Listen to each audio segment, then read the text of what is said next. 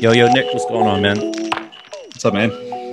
Welcome Nice to to finally connect. Welcome to Sneakers to the Metaverse. Thank you for coming on. I know it's Thanksgiving week, so everybody's busy and like taking care of things, shutting off. So I appreciate you taking the time, man. Yeah, of course, man. I've been looking forward to it. Yeah, man. It was cool to hear that you actually had heard about Aglet as well, because I'd been looking into you, and I was like, man, like I followed you, and I was like trying to engage, and then I had one tweet that like I don't know why people just like really just like I got like 17 likes on it when I was like, yo, I want to talk to you about Aglet, and like I was like. Thank you to the Twitter community. You know what I mean? But it Yeah, was cool to hear that you'd already known about it. Had spoken to Ryan, so like it's dope to have you on.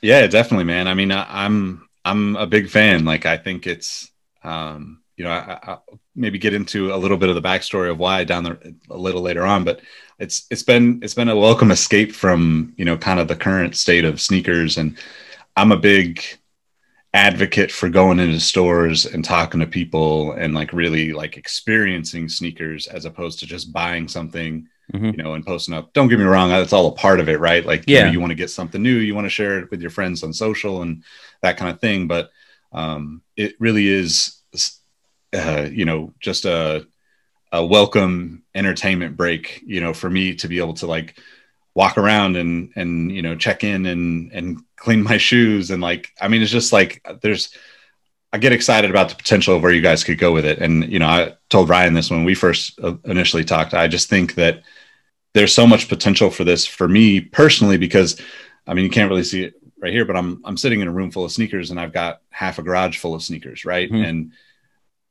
as much as I love sneakers, I would happily trade many of those physical, tangible sneakers in for, the aglet version, because I don't need that much space, right? I don't Yeah. need it to take up that much space, right? Yeah. So it's kind of a fascinating thing to me, and especially like I've got a 1 year old little puppy that needs to go on walks, so it's forcing me to go a little bit longer around the neighborhood too. So that's Yep. good. Man, for context, actually, after mentioning like having so many shoes, for people who might not know who you are, give me a little bit of a bio on yourself for the listeners. Yeah, so I kind of just started like most people in that are into sneakers, where the story when I started as a kid. I'm 41 years old now, but I still kind of mentally am right around that 22 or 23 years old. But as like a 10-year old, 11-year old, maybe even younger, right? Like, I really got like hooked into the Nike marketing and the competitive marketing of the 90s, and Reebok, and pump up and air out type of things. And my brother and I would just be drawing sneakers all the time. We didn't have any kind of money to be buying sneakers. We had like a $30 annual budget to buy one pair of Uh shoes, huh. and that was not going to cut it Mine to, was to buy mine was any real 60. shoes. Yep. Yeah, Mine exactly. was So 60. I remember. yeah, so that turned into kind of just an obsession that went through like East Bay catalogs and old Slam magazines and stuff like that. But eventually, I started working really young at like 13 years old. I was doing like yard work, and I Hmm. lived in Colorado at that time, so snow removal and that kind of stuff, and ended up just starting down the path of buying shoes. But um, it just kind of has always been around and Yeah. lingered, even when I was kind of distancing myself from it, right? So like, I'm big into cars, and I spent uh I don't know, probably like 7 or 8 years working on cars, building stereo systems and electronics, and doing all sorts of crazy stuff, Okay. customizing cars, right? Yep. And it's super fun to me. I love doing that stuff, and it's still a big hobby of mine. But sneakers kind of always kept pulling at me in a sense. Yep. So I kind of had a life-changing experience where it's probably like 2005 or 2006, and my dad had a seizure. Okay. So in California, when you have a seizure, the state takes your driver's license away for either a 6 month period or 1 year period. As a safety precaution, it's temporarily suspended. Got it. So at the time, I was doing sales for AT&T. I was just like I had kind of moved into this like shirt and tie world that I didn't hate it, because it's like, you know, you're getting to play with cell phones and stuff, but like, and like that, since I love the technology, Yep. even back then when it was very minimal, right? And people were still paying for text messages. I remember that time. I remember but, that time. Yeah. So I essentially stepped away from that to help my dad kind of through that difficult time of him kind of carrying his business. So he was teaching technology. He was teaching, you know, people how to, you know, do basic stuff on their computer. Think of like if Geek Squad didn't exist, right? Like my dad was kind of fulfilling that like world, but he also had lined up some partnerships with eBay. So he was teaching people how to use eBay. He was helping bigger sellers kind of, you know, bring all the pieces together, right? Kind of like if you use a Shopify now, right? There's all these different apps that you're going to pull in to make your experience right for your customers. So he was doing that. And I started to just say, okay, I'm going to support your business. He was doing it on his own for the most part, had a little bit of help here and there, but I ended up having to drive him to teach classes, because like he was actually teaching classes at some of the like smaller education spots here in Sacramento. Yeah. And you know, I love you, Dad, but like it was boring as hell for me at a certain point, right? It was like, I've been doing this on my own, you know, learning from him and learning on my own. And then, you know, going and seeing do the same thing every time. It's like, okay. So I started writing about why I got into Jordans. And it was the military blue 4 for me that really was kind of the true blue, and the military blue 4s for me, like were unattainable. But the kids in my neighborhood back then had the Chicago Bulls colorways. So I saw the blue colorways and was just like, wow, that is different. I haven't seen anybody wear that. And I was just really fascinated by it.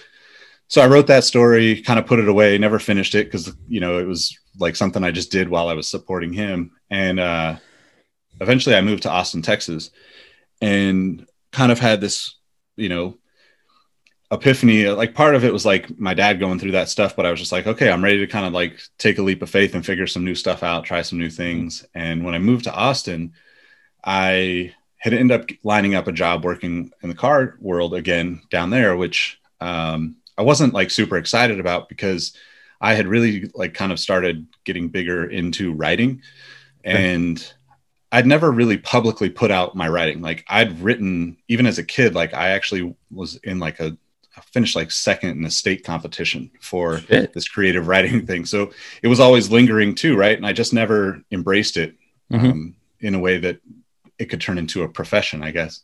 So when I went to Austin, Texas, literally the night before I was supposed to start at this automotive job, I go on Craigslist one last time and I'm like, let me see if there's anything on here. And there's a listing for somebody. If you know how to write and you like sneakers, like send us your resume. So I hadn't finished the story about the Jordans, and I had taken that to Texas. Like I didn't move to Texas. I literally was like backpack, duffel bag, I'm gone.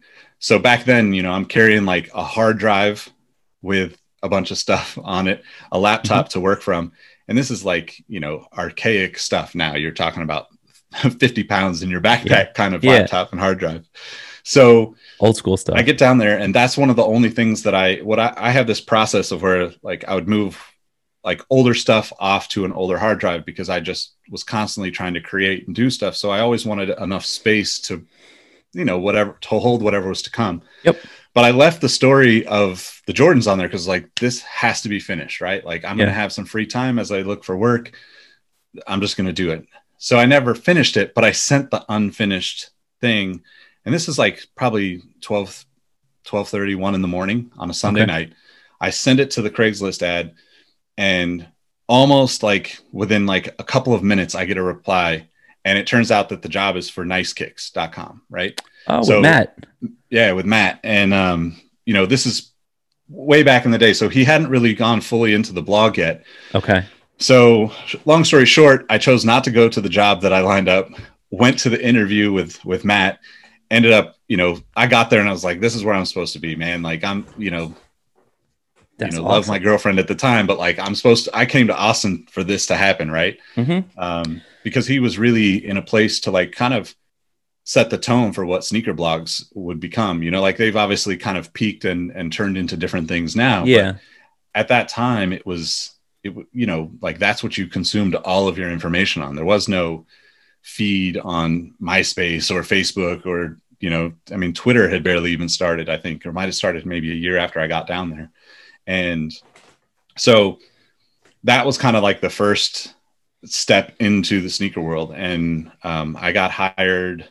So myself, George Keel, Greg Grovey, and Peter Sims. So like kind of all the original squad from Nice Kicks. You know, obviously Matt built a lot up before that, but that was we were the first people that he ever hired as a company. And it just kind of snowballed from there. You know, I ended up kind of coming back to California. I was always on like the message boards back in the day, Nike Talk and Soul Collector and stuff. That turned into a job working with Soul Collector. Because at the time it was one of those things where like Matt was still wanting everybody to be in Austin. We were going into the office, you know, this is like 2007 or 2008. So like remote work wasn't really that feasible back then, you know, the way it is today. But, you know, it turned into just crazy amounts of opportunity for me. And I try to say yes to everything I possibly could. Right. And yeah, I know that feeling. So when I got back to California, Nick DiPaolo was at Soul Collector at that time, and he reached out and was like, hey, you know, like we're looking for people to write if you want to write, you know, because I was on the forums and he just saw, you know, like we just had conversation in there. Anyway, but then one of the coolest things that happened was none of the guys from Soul Collector wanted to. So let me back up. Soul Collector hadn't really fully embraced like the digital space, right? Like there was the magazine and we had a blog, but it was very like light compared to what sneaker blogs are or were back then. Yep. We had the forum. So we had most of the conversation the way people are having conversations in Discord today. But we had, you know, if you could compare sizes, you know, we had, you know, 200,000 people in there at one point. Damn. You know, it was a massive forum. So, you know, and Soul Collector, we got to do crazy stuff, you know, collaborative shoes. We got to do so much stuff that I just pinch myself. Am I dreaming right now? Kind of moments. But for me, one of the most important ones was we started to work with East Bay, and East Bay's up in Wisconsin. All the Soul Collector guys are, you know, for the most part spread out. You know, you got some of the guys in Portland. We kind of had a little a duplex that we called an office in Portland during that time. And then, you know, Steve, who was one of the founders, or the founder, I should say, was in Florida, and there's a couple people down there. And you had people spread out, but nobody really wanted to go up to Wisconsin because it was just nasty cold in the winter while you were trying to do all the holiday stuff, right?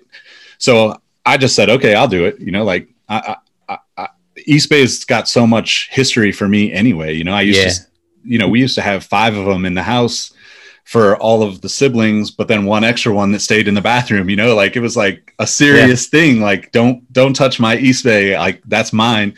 Not that we were ever going to get any of those shoes, but like we would circle what we wanted, you know?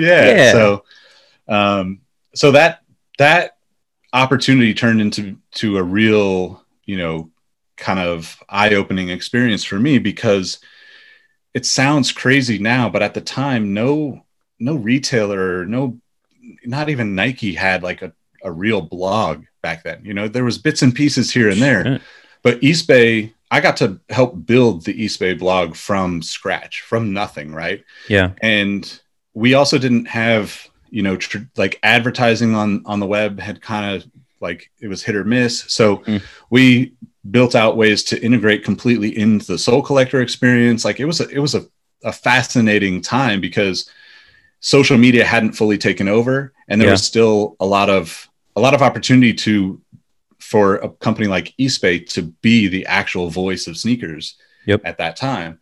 Now, you know, you could argue that, you know, Soul Collector probably is that, or maybe Nike Talk and such, but like as a brand with that much history behind it, I think there's, you know, to me, it was just like a no-brainer. I don't want to be in the cold weather. I'm trying to stay in California, but like, of course I'm going to take this opportunity. And that kind of just continued to lead me to new opportunities. I mean, when I left there, Russ Bankston and I had become friendly over Twitter. And, you know, as someone who grew up in that era of Slam being the kind of Bible, Kicks magazine being the Bible of sneakers. Yeah. You know, I had always looked up to Russ, and you know, it was he basically said, "Hey, I don't want to go through a bunch of interviews. If you want a job, you can come to New York." Oh, that's awesome. Yeah. So it just, I mean, all of these little things just like kept going and going, you know, and I think like it's kind of surreal thinking about it, because I don't necessarily have any skill set that anybody couldn't easily acquire with a little bit of, you know, work and, you know, dedication. But I think that people just resonated with the fact that I was passionate about this stuff and I cared about it, you know, and it just continued to go from there. You know, I think the next step for me from Complex.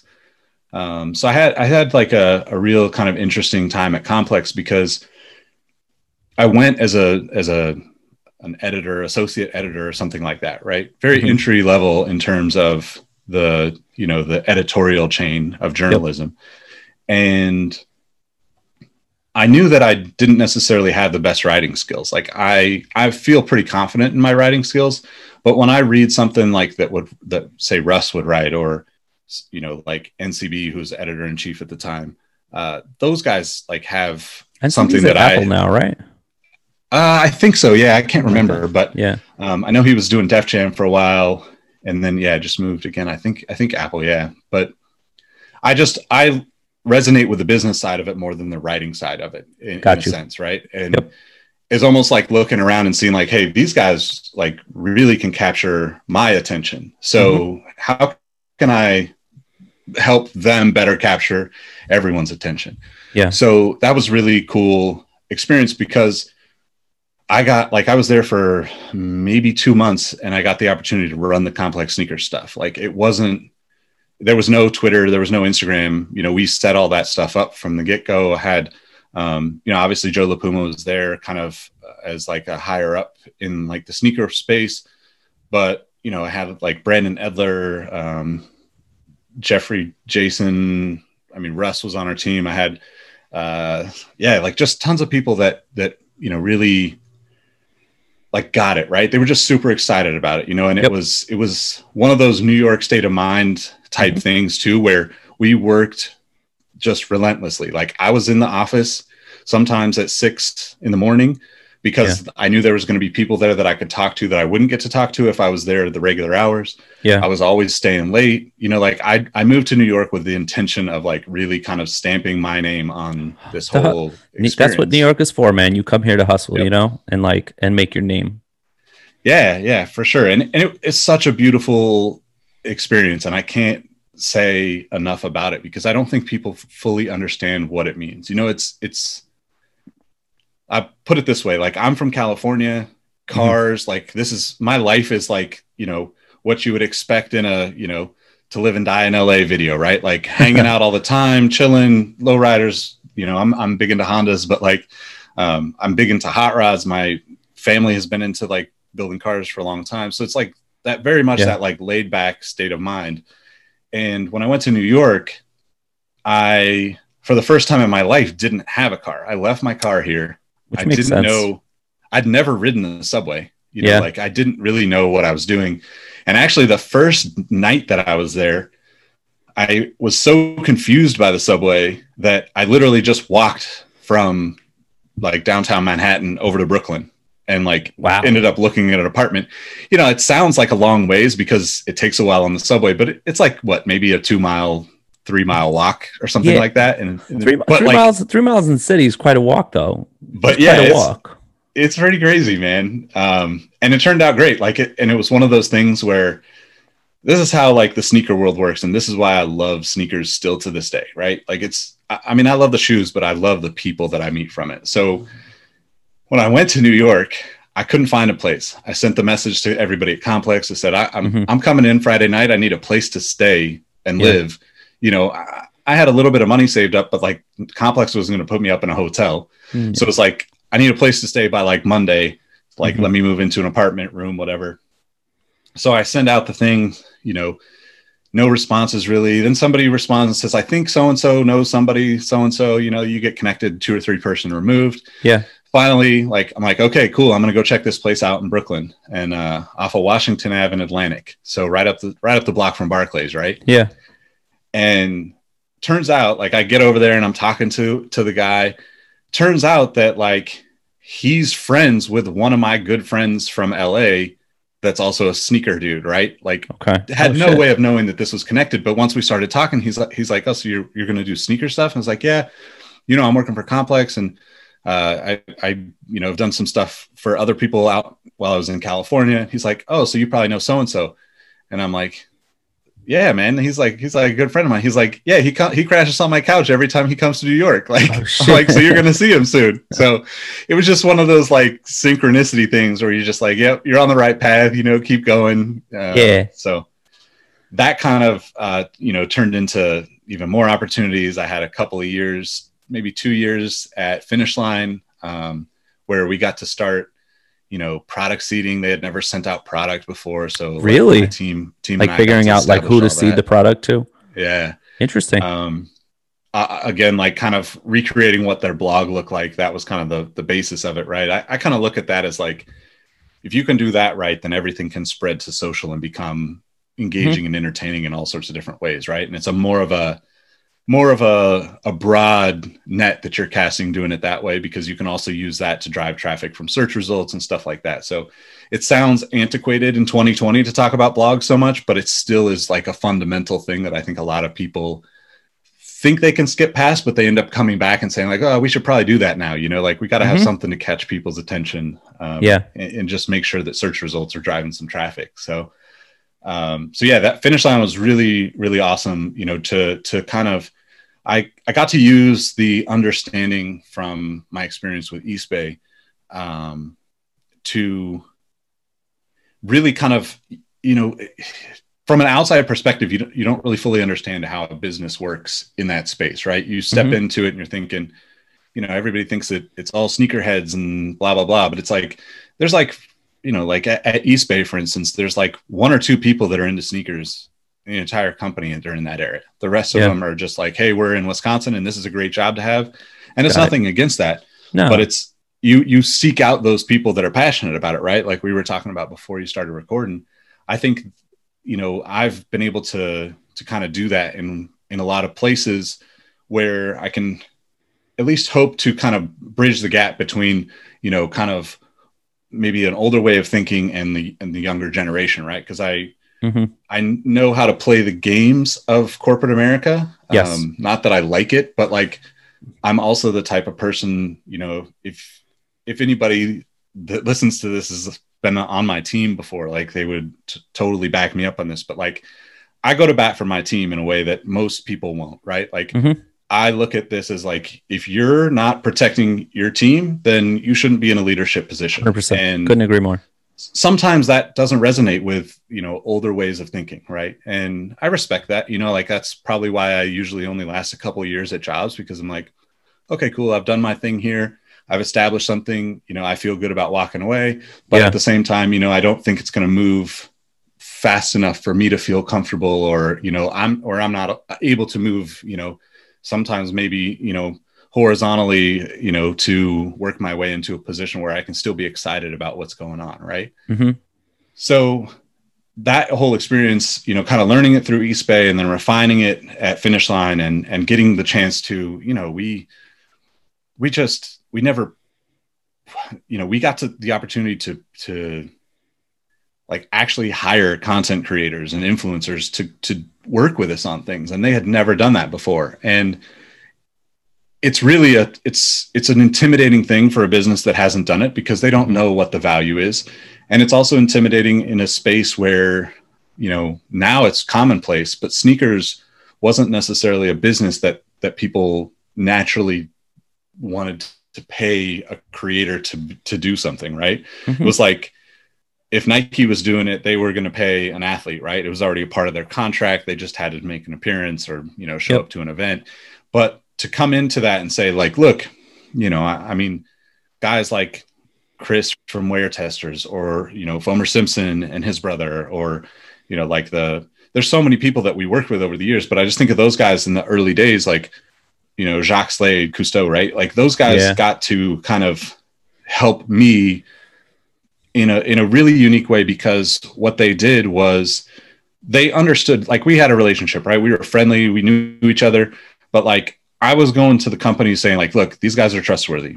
Yeah. And I had to be able to trust them to prove that, you know, the YouTuber thing or whatever the hesitation was from a big corporate, you know, office wasn't going to get in the way of what they were trying to do. So there was a lot of interesting experiences there that really, you know, helped me understand the challenges for both sides, right? Like, you know, on some level, yeah, like, you know, certain people just want to get paid to create content, but like, you also got to understand like your value in those things. So it was a really educational time for me to be, you know, at Finish Line. And it eventually led me to, I think, like, I mean, in between all these jobs, I usually find like either side gigs, Side writing, hustles. or Yeah. Always got to do the side hustles. Yeah. And usually that stuff just keeps me motivated in the real job, right? Like if I have a full-time job, it, no matter what it is, if I really truly love it or not, I still end up like going home after work, even if it's 2 a.m, I'll be like, man, you know what? I've been thinking about this idea for so long. I got to do something with it. Hopping on the computer, doing some research. Like next thing you know, I'm like, okay, maybe I could try this. You know, like this might be worth it. Yeah. So that led me to like, you know, I met Josh Luber. Shoot, I don't even know, 2014 or 13 or something. Okay. Well before StockX was a thing, right? Like I met him at the very early stages of Campless. Through like, you know, we had him partner with us at Finish Line at one point. I had him work on some stuff with Complex, doing some data work, you know, like just little things here and there. And he basically hit me up and was like, hey, I'm going to be in San Francisco. We met up. And I kind of I just said, we talked about a lot of things. So I have a site called Sneaker History. I kind of use it to connect younger kind of aspiring sneakerheads to get into the business, right? Like come, you know, like learn some stuff with me, start to network with me, and we'll find a way for you to, you know, make some money in this business, or at least do some things or get some free shoes or whatever. Yeah. So I had been doing that kind of more in a shit, man, I need to get on this with you. I know I'm not a young guy, but yeah, man, let's do it. I think like that's to me, like the,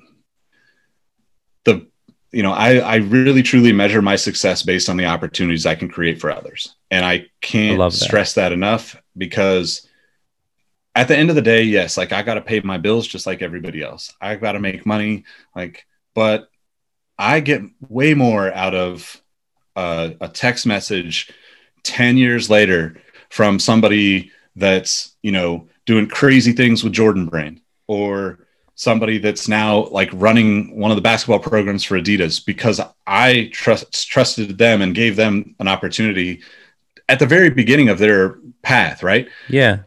And I don't necessarily, you know, like I'm not the best at keeping in touch with people on a regular basis, because, you know, unfortunately, like it's like the more people you meet, the more convoluted everything gets. But 100%. I struggle with keeping up on those kind of things, but I also know that like, I think everybody that knows me well enough understands like I'm rooting for you. Like, yeah, bad blood, disagreements, whatever. I want you to succeed, because at the end of the day, the more people that are in the sneaker world that succeed, the more successful I can be. You know, like the more opportunities there are for me to do cool shit. And that's what I don't know if I can cuss it. Yeah, definitely good curse, man. Definitely good curse. That's what I, you know, really aspire to, right? Like, yeah. And that was actually, it's funny I said that, because that was actually one of the things, like I was tasked with creating the mantra for Finish Line Digital when I first started there. They hadn't quite established digital in a sense that like everything was like still a part of stores and the old way of thinking. So they started digital a couple years before I got there, but they were really looking to kind of like define what it was. And my mantra for that whole business was like, we do cool shit.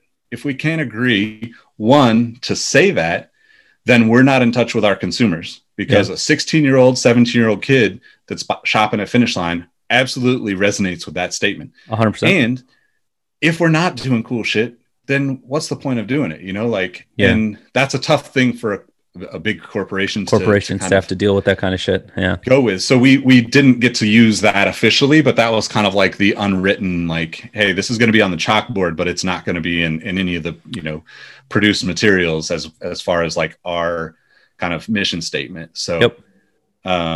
But yeah, like so going back to, you know, meeting Josh Luber, we met up in San Francisco, ended up, you know, he ended up telling me about what was going on with StockX, and I had kind of known because I think we had, you know, talked on social or something, but it was right when he kind of first got the, you know, I would say it's probably like 6 to 9 months into him, like working with Dan Gilbert. Right. Okay. And, you know, he said, well, you know, like there's, you know, the opportunity for me to potentially like sell him Sneaker History, and just become a part of it, or, you know, like maybe just do this kind of like side work and start creating content for StockX. So I didn't really want to let go of Sneaker History because I don't want it to become something that is, I want it to be a resource for people to kind of find old news and information. But I also, you know, it's a passion project for me, and it's never been about the money. So yep. I can appreciate that. Yeah. And it turned into, you know, like a short little contract for like a month or two, maybe. And then I don't know, like a few weeks into it, it was like, you know, Josh like texts me and is like, I love Josh, true Josh fashion. So Josh is the type of guy that's like got a million things going on, right? Like if you think you're busy, like I think I'm busy, Josh has like different level like of busy, exponentially more, right? And he's got to deal with guys like Dan Gilbert, where, you know, your priorities when like there's a billionaire investor, you know, behind you is a much different conversation, right? So when I first started, I had sent them some stuff. I was like, here's the stuff that I would do. I sent them a bunch of writing, you know, kind of outlined some stuff, and I didn't hear back. And I'm like, okay, well, this is weird. So I text Josh and I'm like, hey, do you check that email? Let me know what you think. Make sure I'm going in the right direction for what we want to do. And I didn't hear from him. And the next day is a Wednesday. And no, the next day is, I think it's a Tuesday. He texts me back and he's like, hey, can you come to Detroit? And I'm like, well, can you read the email first? You know, like kind of like joking with him, like, but like I end up going to Detroit, like, you know, literally like all within like a couple days of each other, toured like where they were at in the, you know, early stages of StockX. I think there was 7 people on the team at that point, and you know, four developers, Josh, Greg, who's still there, and that might be it. Maybe a couple other Russ might have been there at that point, or I can't remember if he started the same day as me or whatnot. But yeah, it turned into like, okay, cool. Like I toured all this stuff, and then he was like, so you want to move to Detroit? I was like, all right. I mean, I think this is gonna, you know, this sounds like a cool adventure. So it was a crazy experience, you know, like you live in serendipity, man. This is awesome. I love it, man. I mean, that's even like when Ryan like hit me up, I was like, man, this is crazy. So when I went to StockX, Greg, who is, I don't know what his title is now, but like he's chief operations operator or something like that. Like, you know, basically second in line in command kind StockX, of thing. Yeah. Right.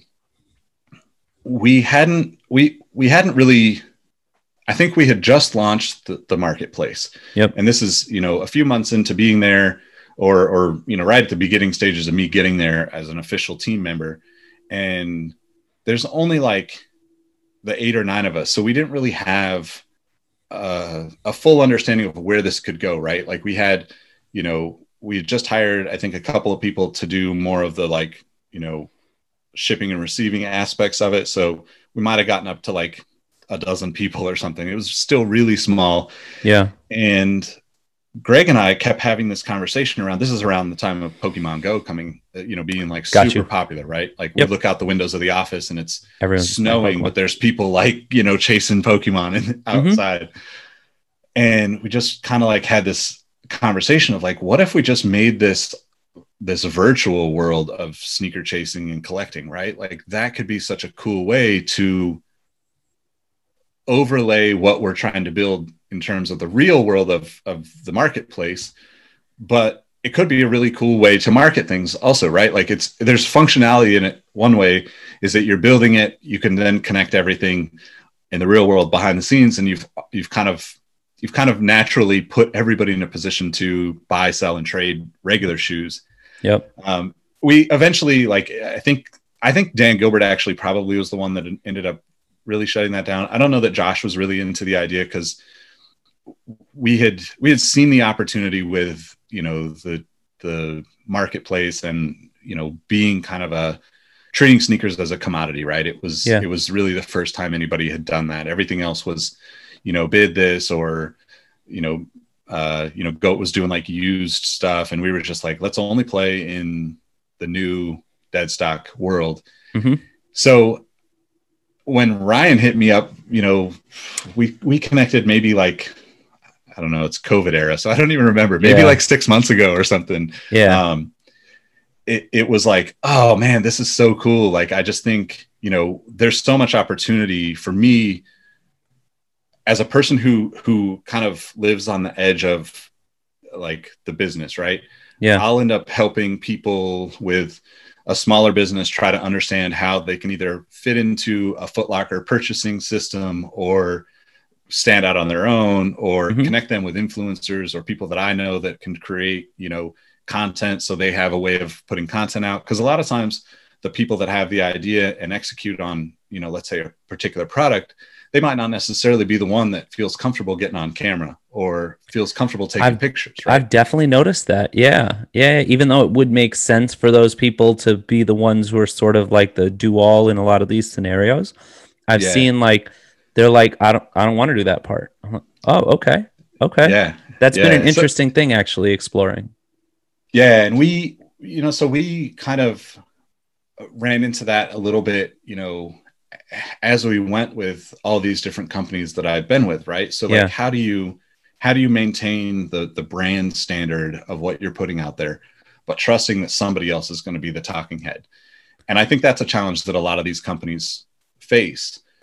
So for me to kind of live on the edges of the traditional sneaker world, being connected to these ideas like Aglet, or, you know, StockX when it first started popping up, and, you know, some of the guys that I'm working with now who are, you know, like working on, you know, I guess Cook Groups is the best example of how to explain it, right? Like some of these things that are just like, they don't quite fit into the standard picture of what sneakers are, but they're for sure going to be influential the same way that Nike Talk was originally, right? Like when I first got on Nike Talk, I mean, even prior to that, like anything that I did in sneakers, most of the people, you know, my family and friends were like, what? Like sneakers? Like, I don't, are you still talking about sneakers? I mean, I think still to this day, like my parents probably are like, I don't know, he's still talking about sneakers, but like, I mean, it's a good career. Like it's a solid good opportunity, right? It's a solid, and it's a fun career too, man. Like, you know, being an Aglet, like, you know, every time I'm on calls, like, I mean, like technically like reaching out to you, connecting with you, having a conversation with you, seeing what we could do together. Like this is work. Like, and I'm just like, yo, like I get free shit sent to me. Like I get to try out new stuff. Like I get to connect with cool people. Like, but my mom definitely, if my mom had to explain to any of my family members, like, what does Azim do for work? She'd be like, he sits in his room and he takes phone calls. Like, I don't, and you know, something about like games, you know, like, and so like, completely agree, completely understand that, man. Yeah. It's wild, man. It's such a cool thing though, when you look back at it and you're just like, you know, I kind of appreciate that people don't understand it, right? Because I do too. People that do understand it, it's more of a connection. You have that much stronger of a connection. Yeah, 100%. There's that much more of a connection of it. Like even hearing you talk about the serendipity stuff, like the way I got connected to Ryan was I was in the middle of thinking like, man, I want to raise money for a company of my own. And it was like going to be a blockchain based gaming studio. I wanted to make a game that would be like Def Jam Vendetta meets Super Smash Brothers. And right. And like bring like rappers and influencers and ball players and like gamers, everybody into this thing. And so I spoke to a friend of mine in Canada who I know through Twitter only that runs a game development studio. And he's like, yo, you know, we're not hiring right now and we don't do anything like that. But I know this investor who lives in London that I think you should talk to. He's really into sneakers and like hip hop and sneaker culture and all that. He's a huge sneakerhead. I think you'll appreciate talking to him. So I was like, all right, cool.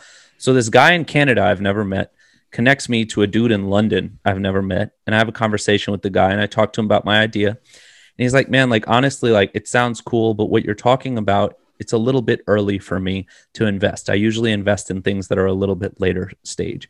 He's like, but I put money into this company and the CEO lives in Germany. And I think based on your like background and your interests, it would be a really good fit for you just to have a conversation with them. And I was like, okay, cool. And he's like, I can't tell you anything about it. They're in stealth. They haven't launched yet. I was like, all right, that's fine. I mean, like, if you think so, like, what's a conversation going to hurt, right? And then he connects me with Ryan in Germany, who's the CEO of Aglet. And then, like, I ended up having conversations with Ryan, who was in Germany, Owen, who's in Australia, and TK, who's in New Zealand, did a case study, got the job, and we were going to do this huge launch in Los Angeles.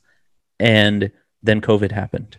And so it's like, like the serendipity of all of it, of like, I talked to a dude in Canada who connected me to a dude in London, who connected me to a dude in Germany. And then I spoke to people in Australia and New Zealand before getting a job. I've still never met anyone at Aglet. I've never met anyone on the team. Like the shit is crazy. Right. Yeah. So like, no, I could totally appreciate that, man. It's just like sort of going about my day, having fun, connecting with people, being like, I want to have more conversations, and then we'll see. Yep. And now we did something cool with Stadium Goods a couple weeks ago. That was dope. Yeah, we did some stuff with Gucci now, and it's like we're having more conversations with more brands and more influencers and more people, and it's like literally like my job is to just like make cool shit happen.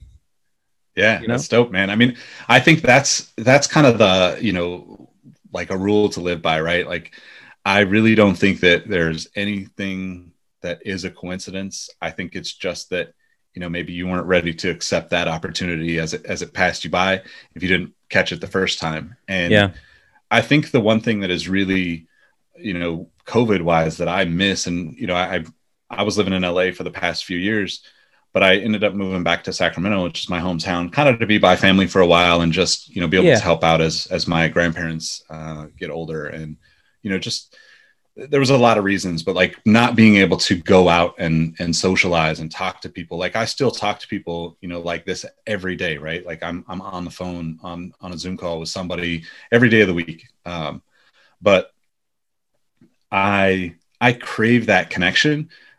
There's definitely a social, psychological aspect of that I crave now that it's gone. Yeah. But I love talking to people because of these conversations where you're just like, wow, you just start talking. And next thing you know, it's like, oh, I know a guy that's doing something. Right.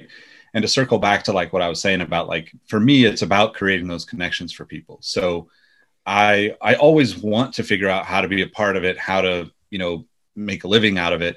Mm-hmm. But I also just rather be like, God, you guys need to talk to so-and-so, right? Like this is the person that needs to be a part of it, because I can't stop thinking about her or him when I'm talking to you. Right. And those are the kind of situations where I think that comes from people just genuinely being open to conversation. And I think it's really fascinating because in my experience, and just like what you're saying, the path to get to these opportunities is exactly that, right? It's just like talking to people about what you want to do. Yeah. You might not have talked to them directly about or got the answer that you originally wanted, but now it's put you in a position where, hey, I'm doing something that's really cool. Like, hey, you got a job while COVID's going on, and it's a cool job at that. Dope. Next thing you know, like, those things just turn into other opportunities, as we were talking about a little before we started recording. I just think like the networking aspect of things is something that I really appreciate. I'm very much, one of those people that needs time for himself. I wouldn't necessarily say that I'm an introvert, but I for sure need to like disconnect and shut it down so I can charge back up again to have all the conversations. But it's something that I think, it's something that I think I might have even mentioned this to Ryan the last time I talked to him. I'm excited about what the future of sneakers looks like through these kind of lenses, right? Like Yeah. Aglet can turn into something to me that is much more than what it is right now. And I know you guys have a lot planned, but like there's so much of that going on, and there's like a super highway of creativity going on right now in sneakers that eventually all these people are going to come together and switch lanes and pass lanes. And next thing you know, you're going to pull off and like three of you running 100 miles an hour this way are going to be like, you know what? If we're like the Avengers charge, you know, like we're teaming up, and like the opportunities that will create will forever shape the course of footwear as an industry, and sneakers, you know, as a kind of subset of that. So to me, it's just really exciting to, you know, be a fly on the wall, so to speak, but like then to be able to talk to you guys about what you're doing and talk to the younger generation about, you know, the stuff that's in their future. So Absolutely, man. Where do you see things going with the sneaker world at the moment? So I'm gonna plug my my newsletter here, because I actually just wrote about this on a newsletter on Oh, Substack. really? But Okay. yeah, but I would say that what Aglet is for me is twofold, right? It's fueling my addiction in one sense, Mm-hmm. because I can go get shoes, but it's also a part of what I see as like a downsizing for, you know, a lot of people, right? Like Yeah. there's a lot of turnover in sneakers now that, you know, me being on the older side of this whole thing, Mm-hmm.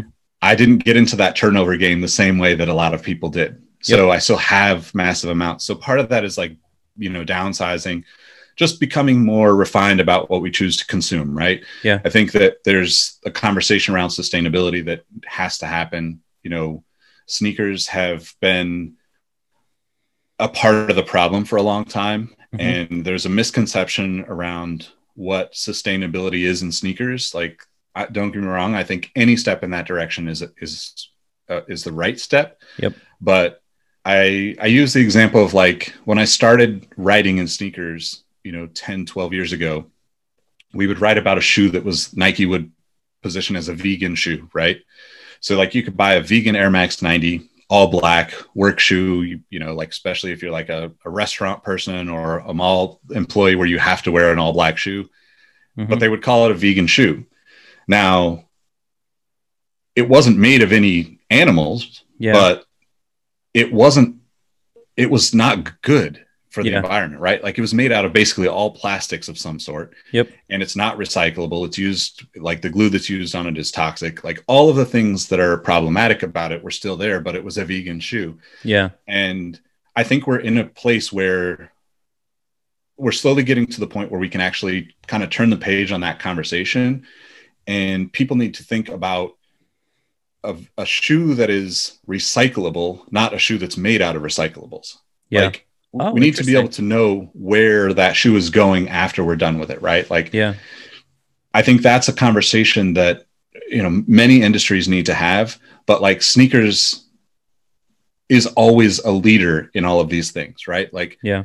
you know, I'm grouping sneakers, streetwear, all that kind of stuff into it, For right? sure. Like streetwear to me in skate culture, to me is like the antithesis of corporate America, right? It was like, Mm-hmm. no, we just want a shirt that says screw your rules, we're going to do it our way. Yeah. And that turned into streetwear, right? And Yeah. you look at that now and you see kind of like Nike committing certain elements to, you know, sustainability. Adidas kind of going hard on their, you know, direction with it, just because they're saying, hey, we're going to do this across the company as a whole. We're not just talking about the packaging. We're not just talking about the shoes, but we're going to use recycled material in all of our buildings, everything moving forward. And those are like great steps. But like, if all those shoes are still made out of things that can't be recycled, Yeah. you know, if they start as a piece of recyclable stuff and they create things that can't be recycled at all, it still doesn't address the issue that we really have with footwear. So I think that will be a huge part of conversations moving forward.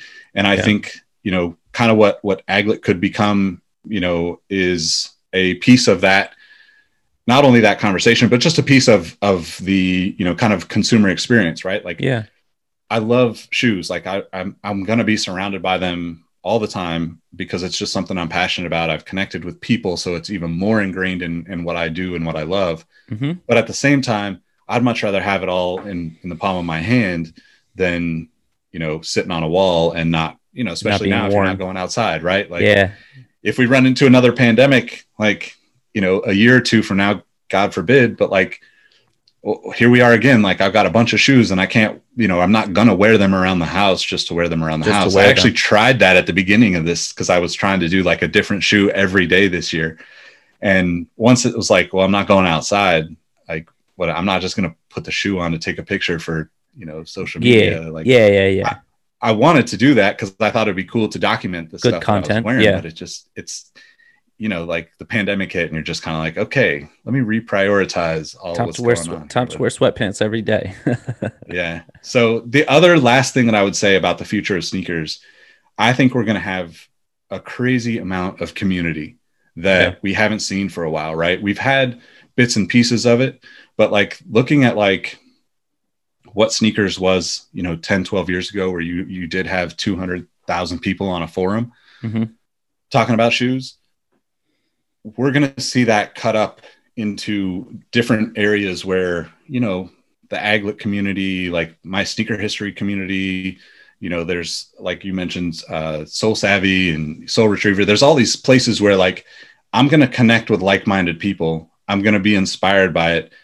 And that's going to be so much more important because we're all craving it because of the pandemic, right? Yeah. But then the value of that is tenfold when you take that and pitch it to, a Foot Locker or a Nike or Adidas. It's like, look, Nike can say, we want to have millions of people watch this great, inspiring, 3-minute video on the internet.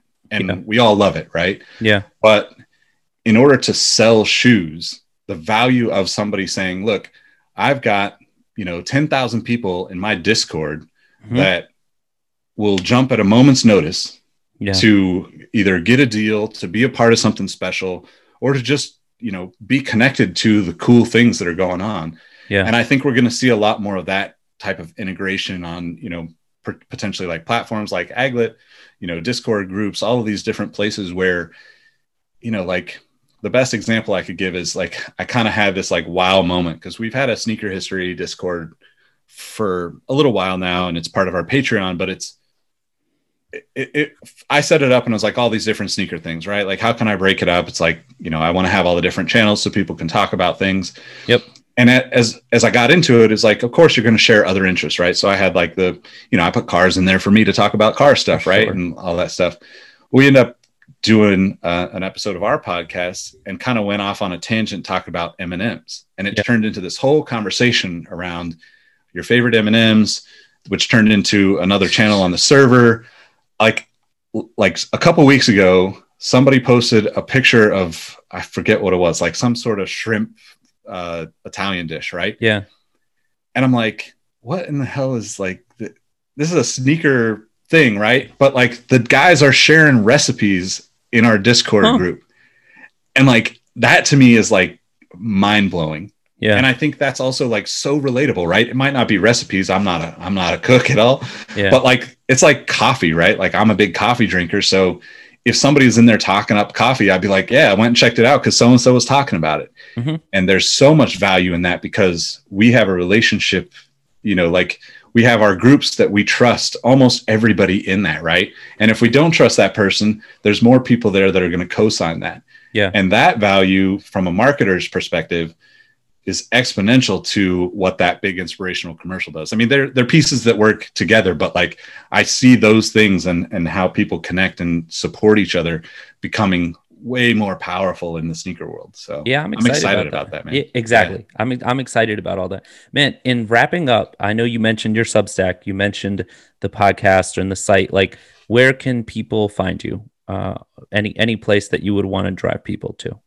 Yeah. I mean, you can just probably follow me on Twitter or Instagram. It's just at Nick Engvall. Like I kind of rant on Twitter like most people. That's my, I do too. Yeah. That's my, let me get this off my chest space. And then, I'm less active on Instagram, but I try to post up my sneaker photos and puppy photos and, random stuff like that on there. So All right, no doubt, man. Thank you for coming on, and I'm looking forward to what we could put together too. I'm sure there's something. Yeah, man, for sure. I think we just keep talking and it'll come about. Yeah, definitely. Thanks for having me on. I definitely appreciate it. All right, man. Take care.